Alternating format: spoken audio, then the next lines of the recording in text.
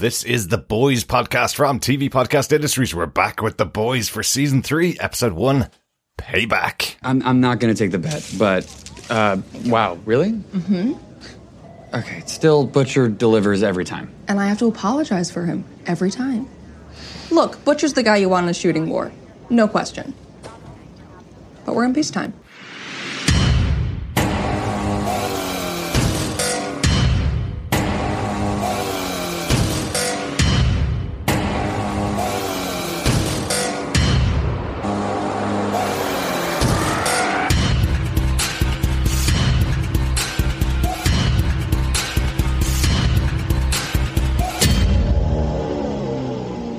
Welcome back, fellow boys and girls. We're back on The Boys podcast for Season 3 of The Boys on TV Podcast Industries. We're talking about Season 3, Episode 1, Payback. I'm one of your hosts, Derek.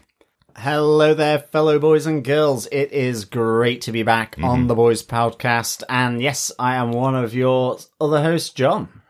We're going to do this slightly different in this season. I have mentioned on some of our other podcasts, we're not going to have John and Chris on every single podcast for this episode, but it is just myself and John for this one. Chris will be back later on in the season as we go through, and we are recording a little bit in advance for The Boys Season 3, and my mind is blown once again. I just love it. I love all the irreverence, the shock. One scene that we will come to later on, I thought it was one body part. It turned out to be another part of the body, and probably more shocking. Yes, the end result, though, was a lot of blood and a lot of gore. But yes, the irreverence here is just very, very good. And back straight in the wheelhouse of The Boys. Absolutely. I just think I forgot. I think it's been a while. We did cover The Boys Diabolical, the animated series, earlier on this year. If you haven't listened to those podcasts, you can get them on our main feed on TV Podcast Industries or on our Boys podcast feed. I'd suggest you check them out. If you get the chance to check the animated shows out, there are some connections that are coming into this season, and there's some of the style, I guess, of the show is on display in the Diabolical animated series. But it's just been a while since I've seen the live action. I went back and watched a bit of Season 2 as well, just to kind of refresh my memory. There were some big shocking moments that I did remember from Season 2, but some of the more minor shocking moments are close to what we see in this episode. But we won't go into that right now. We'll go into it in our spoiler-filled discussion about the episode. If you haven't joined us in a while, make sure that you subscribe to the podcast at TV Podcast Industries. You get access to all of our episodes over there,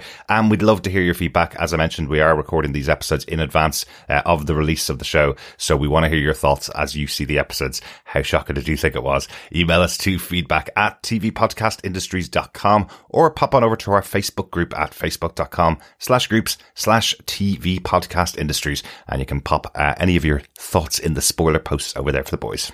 Yes, so let us get cracking into episode 1 of a new season of The Boys. Shocking, blood-splatteringly good. Derek, what are some of the episode details? Well, the people that you have to thank for that are showrunner Eric Kripke, who's the writer and writes the screenplays for a lot of the episodes. He is joined on the executive producer roster by Seth Green and Evan Goldberg, who brought us Invincible, the cartoon, brought us many shows and movies as well in the past, and did, of course, bring us the previous couple of seasons of The Boys as well. This episode was written by Craig Rosenberg. He's an executive producer on the show and wrote episodes 4 and 7 of Season 1 and episodes 3 and 7 of Season 2. Wow. So, yeah, in good hands here, and he has been bumped up to a season opener. Absolutely. What a job he did as well. Yeah. The episode was directed by Phil Scraggia. He's directed 45 episodes of Eric Kripke's other major show, The Supernatural, so long-time collaborator of Eric Kripke as well. This is his third episode of The Boys, after directing episode 3 of Season 1 and Season 2 premiere. He's also directing next week's episode, or next episode, episode 2 of Season 3 as well. Yes, excellent stuff. Yeah, so the boys are back together, let's say. How he got the camera in that orifice, I'll never know. I don't know. I don't know. The making of documentary or the X-ray on Amazon Prime might tell us that. But John, do you want to tell us what they gave us with the synopsis for this premiere episode of Season 3 of The Boys? Sure. It's been a quiet year since Homelander was subdued after his girlfriend Stormfront was revealed as a Nazi and burned up by Billy Butcher's superpowered stepson Ryan. But Stormfront is still gripping to life and other things as Homelander's frustration with events is growing, as he is continuously forced to tell the world he's just a normal man who fell for the wrong woman. When he takes his frustration out on former fastest soup alive, A-Train, Queen Maeve has reached the end of her patience. She brings in Billy Butcher to find the body of Soldier Boy, the long-thought dead leader of the former soup group Payback. If they can find the cause of his death, maybe they can find the weapon that can finally kill Homelander. Maeve also has another weapon for Billy, Compound V24, a 24-hour boost of suit powers that might level the playing field. Billy Butcher is also working through his frustrations.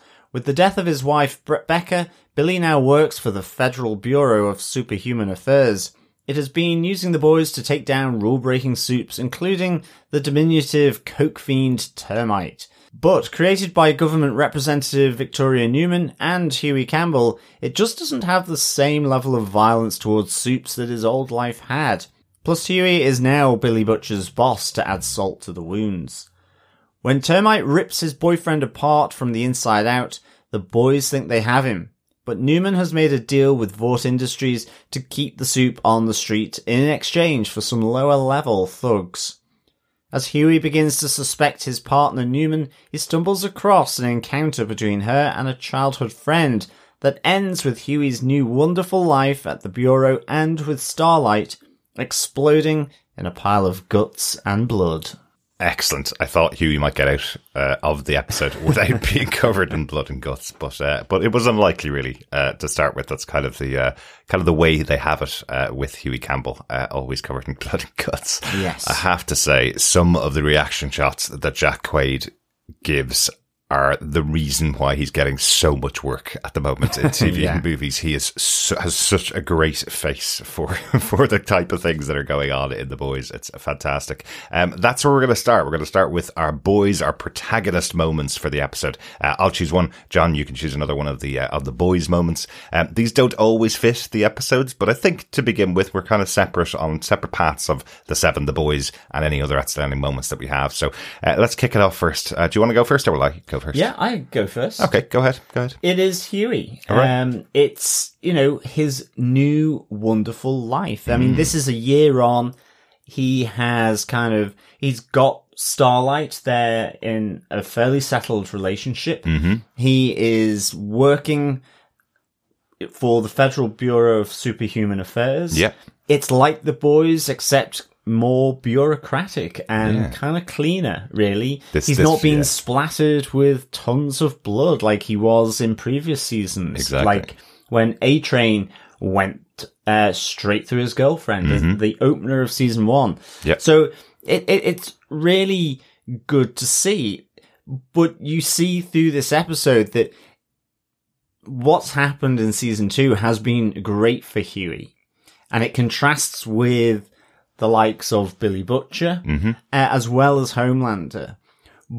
But you see the little sort of cracks that begin to appear in this whole new life, this new wonderful life, this new wonderful so-called life that Huey thinks he now has. Yeah. And it's primarily around his job in the Bureau. He really likes Victoria Newman. Yeah. He gets on with her. They have banter over lunch. Absolutely. She wants to share his bagel. It all seems quite rosy, yet there are moments here where something just sort of pops its head above that perfect world. And that is a man called Tony, who is recognizing Victoria Newman. It was firstly at a star-studded event for the launch of the new Vought Studios or Vought Plus Dawn of the Seven. It's really taking from Disney and Marvel Studios here really well. And don't forget, also a commentary on the Snyder Cut as well, because they say it could have been just dumped on the streaming channel, but because of the hashtag of save this director's cut, the Burke cut, they were able to get it out in the cinemas.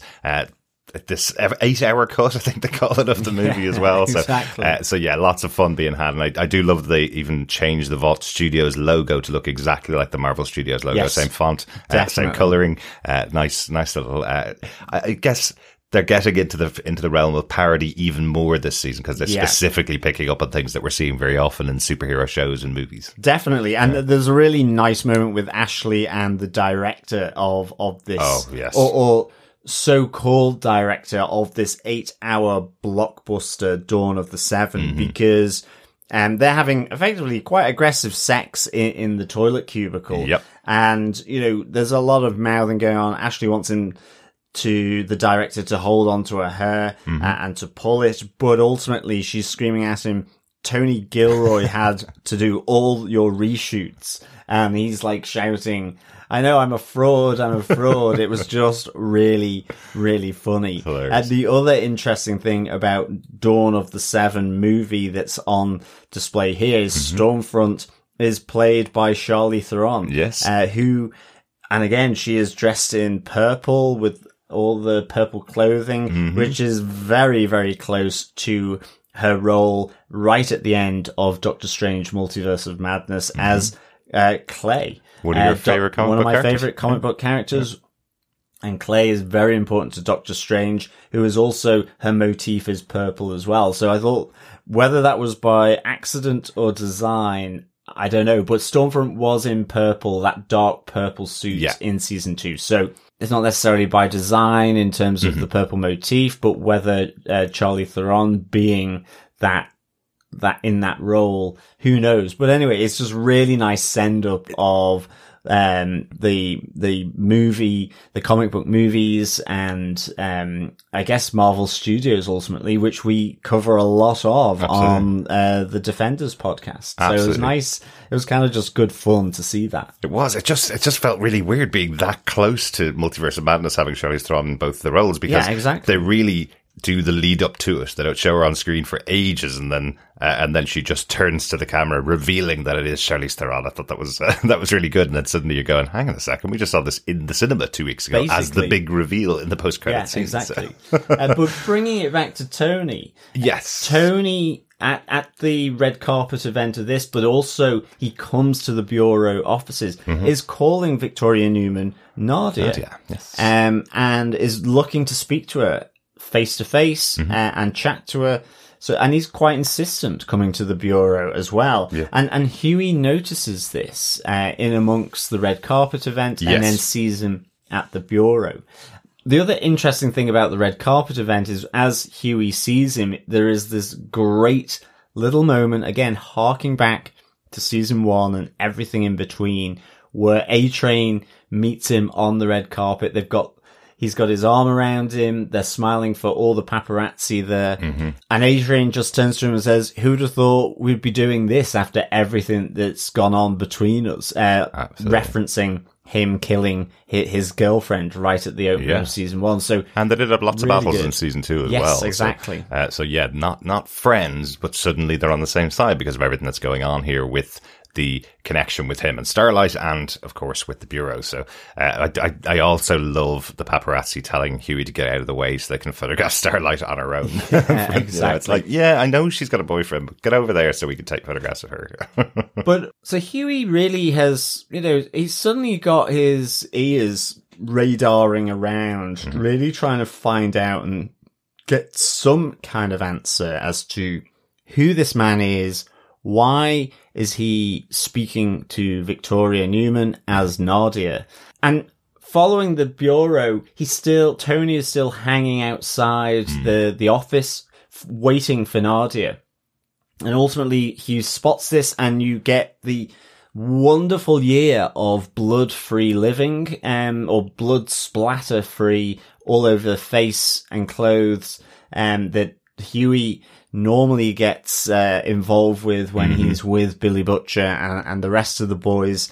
And he's there overhearing a conversation between Tony and Nadia where they talk about the Red River Project and the Red River Institute, where they grew up together. Yes. And that her name there was Nadia.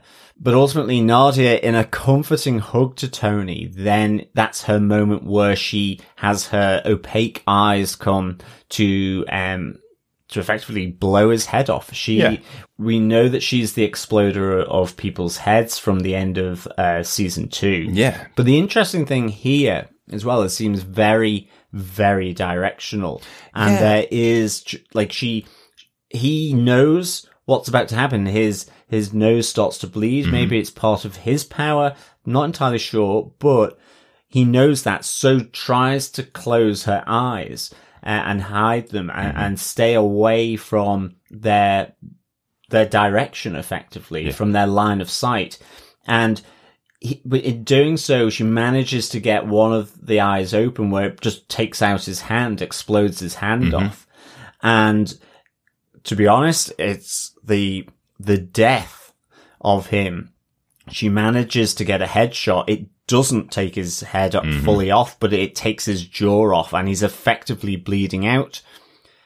And then she looks at him and explodes the entire body, of which time Huey is covered in body bits and blood. Yeah. But the other side of this betrayal that Huey sees, this undermining of his ideals, of what he thought he had, with his job, is she's immediately on to Vought Industries for a cleanup crew. Yeah. And just like all the rest of them. Yes. Yeah. So just like all the rest of them, and that's where this episode finishes. So it was really good ending for this episode.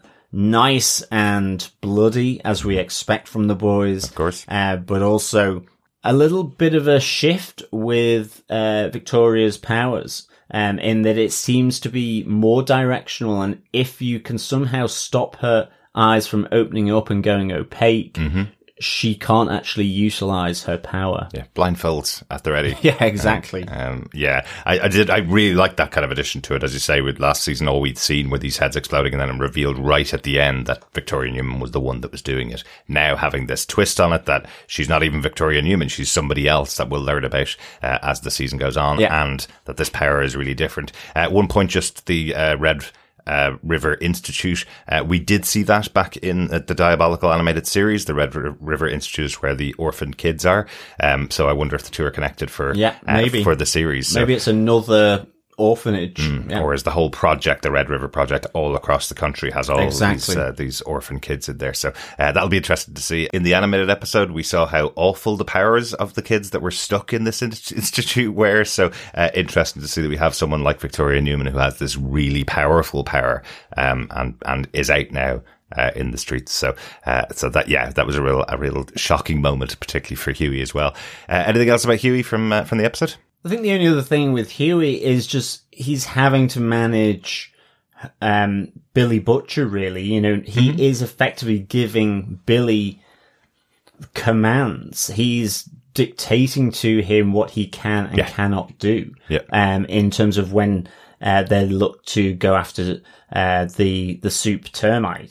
But it's basically, he's sort of jostling that, and you can get the sense that Billy doesn't quite like this. There has been a role reversal here. Yes, Billy has a soft spot for Huey, but he's also the butt of many of his jokes and pranks and his sharp tongue. So, that's the other side with Huey. But Huey doesn't mind this because he has this great job at the Bureau, or so he thought until the end of this episode. Yeah. And he's also quite settled with Starlight. And they're not having to hide their relationship. Yeah, that's a really fun addition to the show. One other thing for me to mention about Huey for the episode, we also get a special guest appearance from Simon Pegg returning as Huey's dad. Character in the comic book based on Simon Pegg, so it's interesting to see him back on here. I'm always surprised when he's doing an American accent, though. I keep expecting Simon Pegg to be doing a Scottish accent or an English accent when he's talking there to Hughie. So surprised again to see him back there. Very cool though. I'll take the other major boys protagonist moment. It is about Billy. I almost thought you were straying in to talk about Billy there. But no, the other big side of it is Billy now being the kind of the fist of the Bureau. Himself and the boys are being sent out to take down these soups. And this is much, much closer to the Billy Butcher and the boys of the comic books. This is very much their modus operandi. They go out and take out individual soups that are causing trouble, I suppose, and they go full force at them. You see these quite brutal scenes in the comic books, and this translates quite well to this season's version of The Boys, I think. Last time it was much more going after the Seven.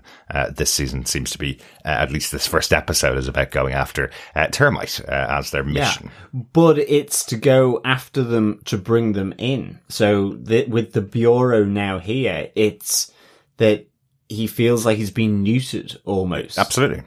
You can see why, because in the situation we have here with Termite, not going to go in and explain it in full detail. You all saw what happened. But effectively, while Termite is doing some coke with his boyfriend, you get a sense that something bad's going to happen the first time he sneezes after having some cocaine.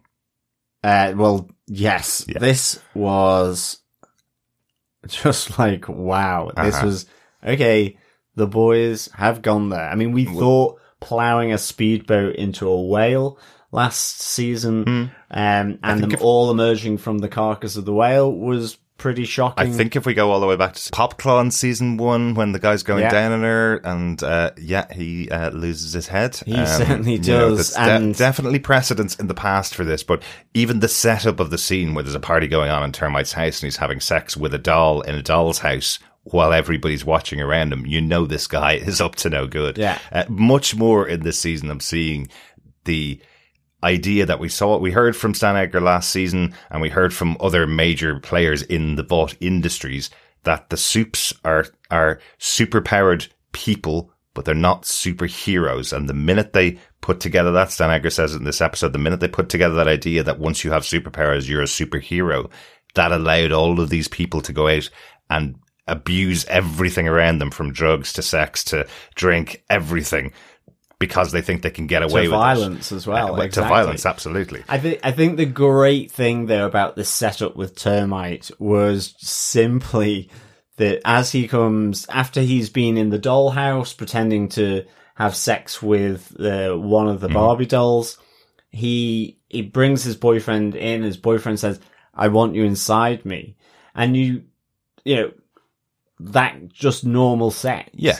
And he miniatures down, and this was the point where I thought, okay, when I saw the hole, I thought it was the rear end, and instead it was the front end. And of course, giving sexual pleasure from the inside here, literally, with whole body. But yes, he has done way too much cocaine, and his nose is kind of, it's that sort of,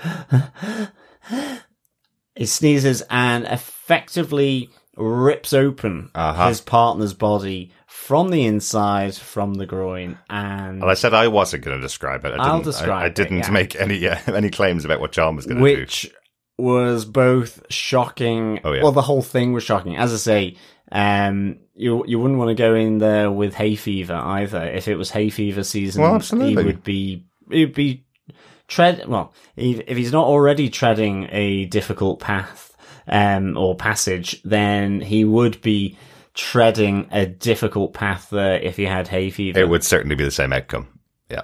Absolutely. But these are the things that will turn people off or just make people love The Boys. Exactly. It's so outrageous, so outlandish, so sort of literally in your face. Absolutely. And as it continues, the resolution, as I say, the reason why Billy feels like he's being neutered is what happens to the team that are sent in. Frenchie and Kamiko are sent in to take out Termite, to capture Termite. And then we get effectively the battle with Ant-Man is what we're seeing here. This Ant-Man fight, the Vought version of Ant-Man fight, where he basically shrinks down to a place where he can't even be seen and starts to fight on Frenchie, starts to go up his leg and get inside of him, trying to do the same thing pretty much is what seems to be going on. Absolutely. Sorry, I'm laughing because I just think, well, you wouldn't see that in a Marvel Studios you picture. Would not. You really wouldn't. You would not. But there is a comment on that, which was, remember the internet meme that was going around about how Ant-Man could have killed Thanos? Yes. That's effectively what Termite was trying to do to Frenchie. Yeah. But I love how it resolves with Billy Butcher, effectively getting Termite into a bag full of coke. I love how Newman describes it later on as a metric Belushi of coke. Exactly. Yes, unfortunately, John Belushi died after taking a massive overdose of drugs. So It's now called a metric Belushi of coke. But yeah, it was just what a way to kind of open things off after the whole Dawn of the Seven epicness and the red carpet. It ends off with, quite early on in the episode, this whole thing with Termite playing out. So, yes. Yeah, absolutely. Absolutely. But to kind of go back into your point about the relationship between Newman and Hughie within the episode, this it should also be a little bit of a reveal as well, because once again, even though they've gotten all the details, even though they've tracked down Termite the way the boys would have done in the past, they're not allowed to capture him. He's being released because Vought has an advertising contract for him, so they're going to just throw some other soups under the bus. Yeah, some lower level, third tier kind of soups. And then, as always, with bureaucracy, it does come down to percentages. Newman explaining that they're now 60% down on collateral soup damage on the previous year. So it's all good. You don't have to worry about Termite. He's going off for his advertising contract, and we can get some more soups off the street, and it's all working well, isn't it? Yeah, we should have known that Newman had some major connection with Vought, shouldn't we? Exactly. Yeah, whether they're just blackmailing her, or as we see, she makes the phone call and they do to tell them to come in and do the cleanup at the end. So whether they're blackmailing her or something, maybe that's what the connection is between the two. But I'm sure we'll see that in the next episode. But this is all set up for Billy Butcher and his I suppose his state of mind within the episode. We see Maeve giving him this new compound, V24, they're calling it. Yeah. This 24 hours of being a soup. We had that conversation between Stan Edgar, the new presidential candidate, the wonderful Bob Singer from Supernatural coming back, which I thought was really cool. And this all builds up to Billy's state of mind at the end of the episode. I think at the end of the last season, we were wondering whether Billy would even come back to the boys. Would he come back to work? Would he take this offer and go and work for the CIA, or would he go and work for this bureau? And this season, here he is starting out working for them. But obviously he's worked there for a while. Hughie as his boss probably doesn't go down too well, and we get the standoff really at the end of the episode between himself and Homelander, with Homelander saying to him, you know what, we're being sidelined here. It's used to be the CIA, now it's the Bureau and Vought, and they're sidelining both of us, treating us like the old guard. Will we make a pact that we will go all out, take everybody out of the way, until only one of us is standing? That's what you want, isn't it? And you can see from Billy, his reaction to that is, absolutely, that's exactly what I want. Just me and you at the end, and only one of us can live. So I love this. This is our new place for Billy Butcher. Even after everything that happened to him last season and losing his wife, he's still on the warpath against the soups.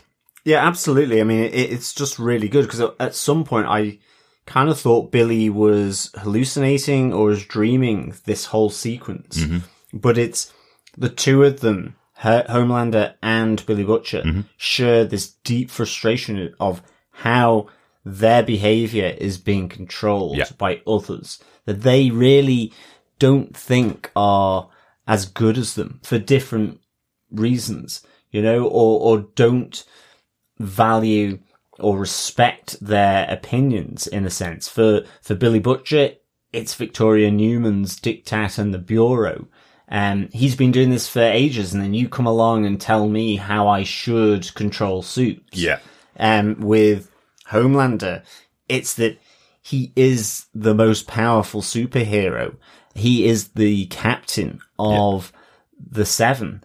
And yet now he is, with the fallout from Stormfront and everything, he is being told that he must go on and say, I'm just human. I may have all these powers, but I'm just human. So it's this mutual frustration. And this scene was just so good. I mean, it's to Anthony Starr and Karl Urban and how they just chew the scene so well in terms of the tension it provides to the scene. And, you know, because ultimately Homelander is there to try and find out where his son Ryan is. And Billy is like saying, I'm not going to tell you that, you know. It's at 673 Noshma Bolikov. So Billy Butcher, you know, is standing up to him. And this is the moment of truth where Homelander realizes that they are like God and the devil in his mind. They're the opposite, but they have this sort of grudging respect, and they will always be facing off against one another. And it's like you say, you know, I think he says, you know, we're from the same tradition. You know, this idea that there are people who are just better. It's from a superhero point of view with Homelander. With Billy Butcher, it's that, you know, he is a tactical military genius, and he's now being told what to do by effectively what he would think of as pen pushers in the Bureau. Yeah. So this was a great scene. I really, really liked it. It was, but I did have to watch it 3 times to work out whether it was real or not. I really felt there was something about it that felt like they weren't having this conversation. It was going on in Billy's mind or something like that. So an interesting position to start out of the season. And I'm not too sure whether the intent was Homelander saying to Billy, it'll be the two of us at the end. It sounds like, you go for your scorched earth concept, I'll go for mine, and one of us will be left standing. Only one of us can destroy the entire planet, basically. Yeah, and one of us will do it, is the idea of it. But that's my point on Billy Butcher. We get on to an antagonist moment, your favourite antagonist moment, or the 7 moment from the episode, John. Yeah, I think for me, it was Queen Maeve actually coming out as an informer to Billy Butcher. I don't necessarily think to the Bureau, but to Billy Butcher directly. The incident on the aeroplane from the last season is still haunting her. It's still with her. That all those people were allowed to die. That, you know, it finally got to her, you know, to the point where she sides with the boys to bring down Homelander, to neuter him and Stormfront. And this is the situation that she's now in. But she's still part of the 7. You see the relationship between Homelander and Queen Maeve is very tense. They're not speaking to one another effectively on the red carpet at dawn of the 7. Homelander just walks away, and Queen Maeve is left smiling on her own. Yeah. So there's no love lost now between these two, and we have this moment where she sees Homelander criticizing A-Train for now wearing a girdle and for putting on a few pounds, even though it doesn't really look that fat, but it's just it's enough for Homelander to be giving out to him. And well, the point is, A-Train has lost his power, lost his ability to run, or is no longer running. Yeah, exactly. And it's being covered up by everybody around them. Yes, he's going out and eating the same quantities of food he would have had to have when he was able to expend that energy. So he's starting to put on weight, at least in Homelander's mind, and A-Train just gives out to him silently, you know, sort of to himself as they part, and Homelander does the whole laser eye, red eye threat to A-Train that he will take him if he doesn't sort himself out and get back to, I guess, to his normal trim.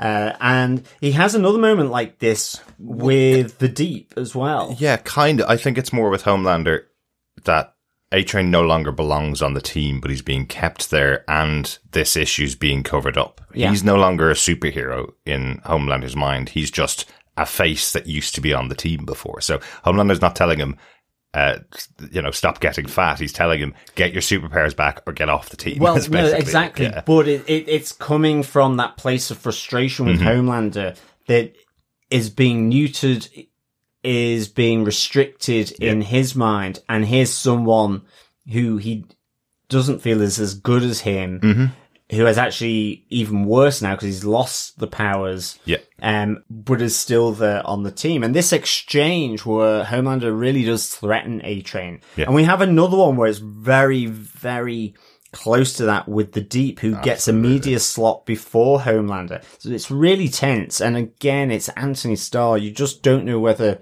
he's going to laser the face off the Deep or A-Train. Yeah.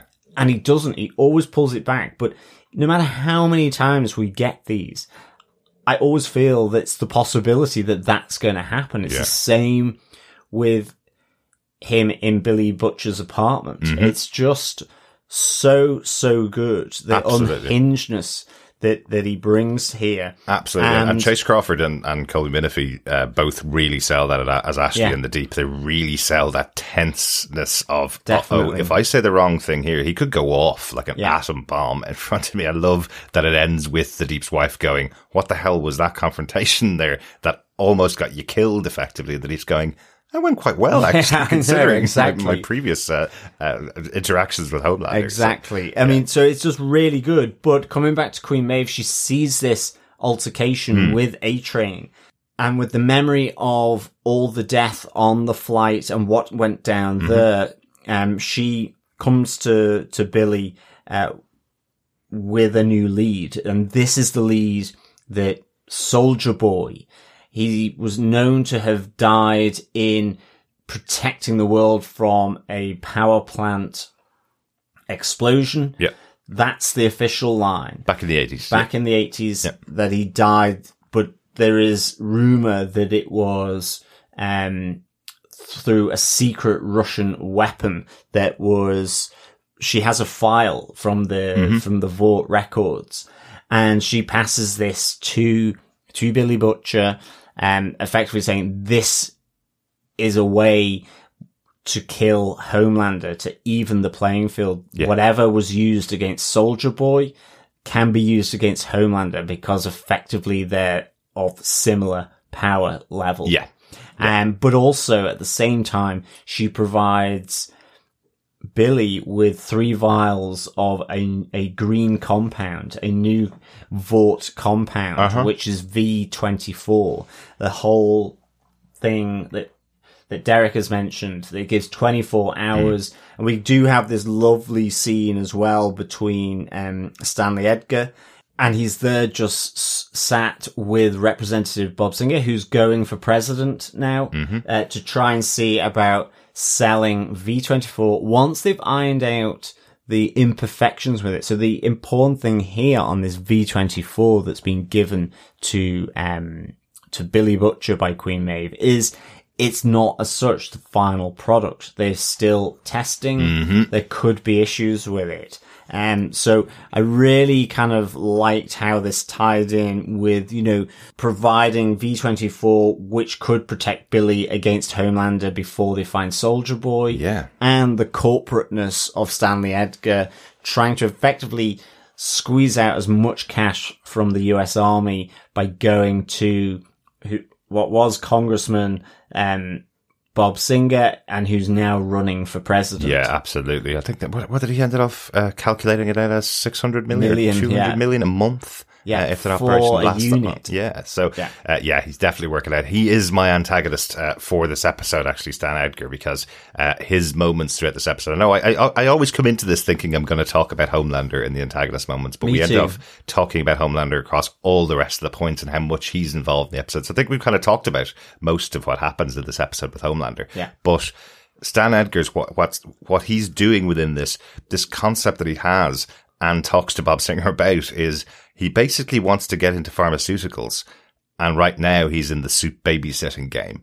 He has to deal with so many issues of these people that have superpowers. And unfortunately, they told the world they were superheroes and led the world to believe that they're gods and them to believe that they're some kind of gods getting away with everything. So most of Stan Edgar's time is really spent cleaning up after them, covering up for them. And if he could just get rid of them and move on to dealing in the drug now, this V24, which won't turn people into superheroes, it will just give them some powers for 24 hours, then he's free and clear to deal with what he's doing. I love how he undermines Homelander in this episode as well, because there's the other big moment of Stan Edgar, the other big antagonist moment is he's now put Starlight on a collision course with Homelander by making her co-captain of the Seven. There's that great moment where he brings the two of them in for a meeting. Homelander basically tells Starlight to get lost because he has a special meeting with Stan Edgar, and then realizes the meeting is actually for both of them to determine who's going to be the new co-captain. And then he sends Homelander off packing as well. So to add insult to injury, the numbers don't lie.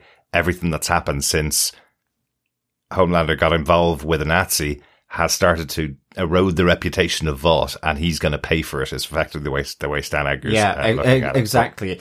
What was really good here as well is just, as Homelander leaves, Stanley Edgar closes kind of the blast doors from the Death Star over, but continues to talk. And Starlight's a little bit shocked by this because she's saying he can hear through those. Yeah. Because he's being quite detrimental about Homelander. Absolutely. And saying to Starlight, this is your opportunity. Think about it. This is power.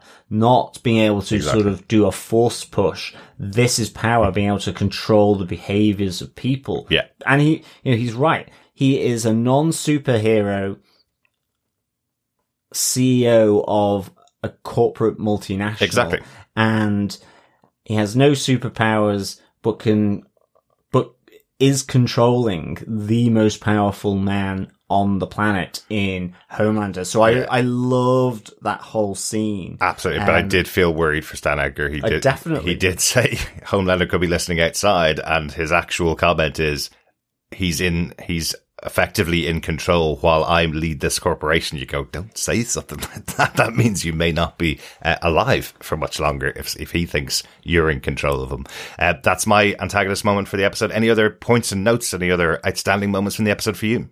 Well, Stormfront is alive. That Absolutely. I wasn't expecting. That was a shock. That was a real shock. I mean, she is basically, one arm is down to the elbow. Both her legs are off at the knees. She's lost an eye. She's incredibly burnt. I mean, I absolutely thought that she was dead. She was Ash at the end of season 2, but she is there on life support. And it's interesting, isn't it? Because we did say in our final episode last season that it's a possibility she'll come back because we didn't see her die. Exactly. Like, she is so close to Anakin Skywalker that I thought she was going to be in the Darth Vader suit this season. And she's still talking about Homelander leading the blonde-haired, blue-eyed race, being their leader. Homelander doesn't really want to get into that. As far as he's concerned, he has a different vision of this super race, and that super race is,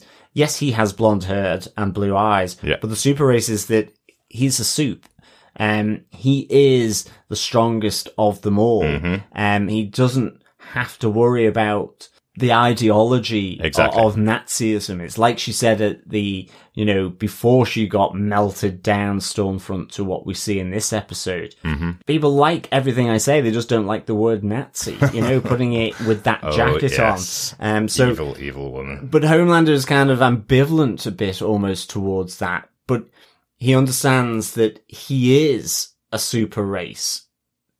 But it's just simply because he's strong, he can fire lasers out of his eyes, he can fly, he's bulletproof, immense strength, but all he's of that unique, kind of stuff. Though, and they seem to be lining up behind him. She's effectively saying, we are going to become the master race, and he's kind of looking at her going, you're not even on my level. I am the leader of the planet that I should be, is kind of the way it's coming across. So really interested to see her back there. Yeah, but even as she's looking pretty rough in the hospital bed, Homelander is still trying to extract sexual pleasure from her, and again, that's another sort of fantastic boys moment. Again, completely outrageous, but who knows what goes on in hospital beds. Wow. Only the matron, I guess. God. Right. I just think it's just one of those boys moments. It is. Yes. Yeah, absolutely. I wanted to pull out a couple of nice moments from the episode, things that I really liked seeing in the episode. Kamiko, who hasn't spoken for the 2 seasons, having her moment singing "Dream a Little Dream of Me," I thought was absolutely lovely. That she has this kind of this moment where music is going to get her past her ability to speak, and I was taken aback. I was trying to remember, did she speak in the last season? Was there a moment that she had a big conversation like Silent Bob from Jay and Silent Bob? Is she just quiet? Not that she can't speak. So, so it was great to see her having this lovely musical number in there. Also, MM. Yes. Marvin is back home with his wife and daughter, and then we find out he's not. It turns out his wife has left him for somebody else. But he's gotten out of the game. He's gotten out of the game, or has he? But, well, he is surrounded by soups at a superhero themed birthday for his daughter Janine. I have to say, I love his gift to her is the Flavor Flav clock. Your first Flavor Flav clock. As she's dressed as Starlight as well. She's dressed as Starlight, exactly. But I do like this with and of course, Milk. the new boyfriend for his wife is dressed up as Homelander as well. That must be rankling him a little bit, even though he pretends. Exactly. Or even though he says to his wife, "It's fine. I've been out for a year. Not gone anywhere near it." But we see when he gets back home and he opens the closet door that he is investigating Payback, the former #1 soup team up, and in particular, Soldier Boy. But he has all these newspaper cuttings, so he's out of the game in the sense of he's not involved with the boys. He's not with Billy Butcher or Kamiko or Frenchie, but he's still got his own grudge that is buried deep inside. He's at least continued to do his investigations. Yeah, exactly. Well but really nice to see Mother's Milk back. I'm sure we'll see more of him as the season goes on. Any last points about the episode, John? Yeah, it just relates back to the plane footage as well. I loved that scene after Billy Butcher had been given the V-24 by Queen Maeve, where he's back at his apartment. It's quite close to when Homelander comes to his apartment, but the plane footage is being played, and he's watching that as the kettle is whistling and screaming higher and higher and higher, just like Billy Butcher inside. It's just one of those nice little motifs that happen in terms about the pressure that's building. It also lends to the frustration that Billy Butcher is going through with his current situation and what's happening. So that was just a nice little shot. And I do think the pitch got really quite high. I thought my eardrums were going to burst at one stage, but it was really nice little scene. Yeah. Nicely done. Yeah. Really, really good moment for them as well. That's it. That's our points and notes for our first episode of The Boys. Welcome back to the world of The Boys. We missed you. We forgot about you. I feel like I went throughout the whole of season 1 and season 2, actually mostly season 2, when we learned that Huey was a Billy Joel fan, complimenting the show for not playing my least favourite Billy Joel song, Uptown Girl, and it's played twice in this episode. So I don't know whether it was just they wanted to use it and they didn't have the money to pay for the rights, but I really just like the song. I'd hear it twice. Even though I like Billy Joel, I must say, but I hate the song. So maybe connecting it with this type of blood, gore and violence will make me like it more in the future. Okay, musical Stormfront. That's me. With that, John, how'd you rate this episode as the opener for season 3? Yeah, I absolutely really enjoyed this episode. It really plunged me back full frontal into the world of The Boys. Literally. I give it 4.5 fatal sex sneezes out of 5. It was shocking. It was bloody. But, at the heart of it, it talked about two men as fish out of water in a situation that they don't particularly like. They don't play by the rules of wider society like SOPs or just simple courtesy. And I just really like that, and how it sort of contrasted with Huey, who loves that stuff, could get ISO 9001 in the blink of an eye because he just loves that administration. You know, there's that moment where he sits down at the desk all happy with himself after having the wonderful wake-up moment, you know, on the phone to his dad with Starlight, who thinks he's cute. And, you know, that's his world. And then that starts to get undermined with the further revelation, a nice little nod to the Diabolical short animations with the Red River Institute, Red River Project. And we see that Victoria Newman, not only has she been exploding the heads of cultist leaders and other congressmen, but in calling Vought Industries, you know, that she has some connection, she is embedded in some way with Vought. Oh, yes. Yeah, really good episode. Loved this great opener to it. I've missed the boys. It's such a contrast to all the other shows that we cover, and they know it because I think every single interview I've seen with all the cast are going, I know we said it last season that we were going to go wild, but you haven't seen anything yet, and this opener is definitely showing that. But once again, a well-written episode and a good concept and a good storyline to kick us off for the season as well. Yeah, it's not just all about the shocks. That's what makes up the clips for the YouTube video at the end of the season. It is also about the characters and their interactions with each other. I really, really enjoyed that about the show. Exactly. Yeah. Good stuff. With that, we are off to the pub, fellow boys and girls, and quizzes, because we have the boys pub quiz. Pull up your pork scratchings, get some scampi fries, and of course, remember to have a warm pint of toenails as well, also known as bitter, with you as we go to the Billy Butcher pub. I'll just go for a cold lager, thanks. Yeah, me too. Yeah. Let's get the first question of our season of the Boys Pub Quiz questions. When you get these questions, it's going to be one for each episode of the show. Gather them together, send them in to us to feedback@tvpodcastindustries.com, and you'll be in with a chance of getting your hands on some boys goodies. Question 1, John. Where are we? Question 1. What gift does Billy Butcher bring Homelander's son, Ryan? Ooh, very good. Very good. Give it one more time. What gift does Billy Butcher bring Homelander's son, Ryan? Excellent. That's the first question. 7 more to go. Get them all into us by the end of the season at feedback@tvpodcastindustries.com. Thank you so much for joining us this episode. This episode of TV Podcast Industries was brought to you by all of our supporters over on Patreon, including Heather Wallace. Thank you so much, Heather. Yeah, thank you, Heather, for the support over on Patreon. Really good of you. Thank you. Yeah, thanks so much for your support all the way along, Heather. Great to hear from you, and great to have your support over on Patreon. If you want to support us, you can support us monthly for any amount over on Patreon at patreon.com/tvpodcastindustries. Or if you'd like to support us with a one-off amount, you can also pop over to buymeacoffee.com/tvpi and buy us a coffee to help us out with all of our editing processes.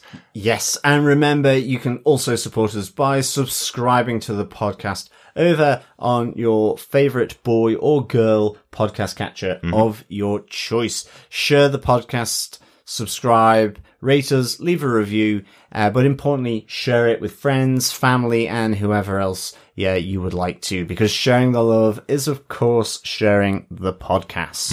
Absolutely. We've got loads and loads going on in the podcast, particularly during June. We will be covering the rest of the boys. Next up is The Boys Season 2, Episode 2, The Only Man in the Sky. And we will also have our podcast about Episode 3, Barbary Coast, out later on this weekend. We are also covering Miss Marvel on Disney Plus and The Umbrella Academy Season 3 over on Netflix. So lots and lots of things to talk about. Please join us. Please stay subscribed to tvpodcastindustries.com, and please send in your feedback. Email us to feedback@tvpodcastindustries.com with your thoughts about anything that's going on in any of the shows that we're covering. Yes, you can also head on over to our Facebook group at facebook.com/groups/TV Podcast Industries, where you can leave your thoughts, theories, ideas, shock and awe at us, shock and horror at the boys. Over on our Facebook group, where we put up a spoiler post for each episode. Absolutely. Don't spoil things for anybody who hasn't seen the episodes. Go into the spoiler posts. Lots and lots more to talk about. Thanks so much for joining us. Talk to you again soon. Yes, thank you so much, fellow boys and girls, for joining us. As always, it's been great to dive back into the boys show as always, and to get out of our comfort zone, I guess. And remember, keep watching, keep listening, and like any good battle between good and evil, keep fighting. Bye. Bye.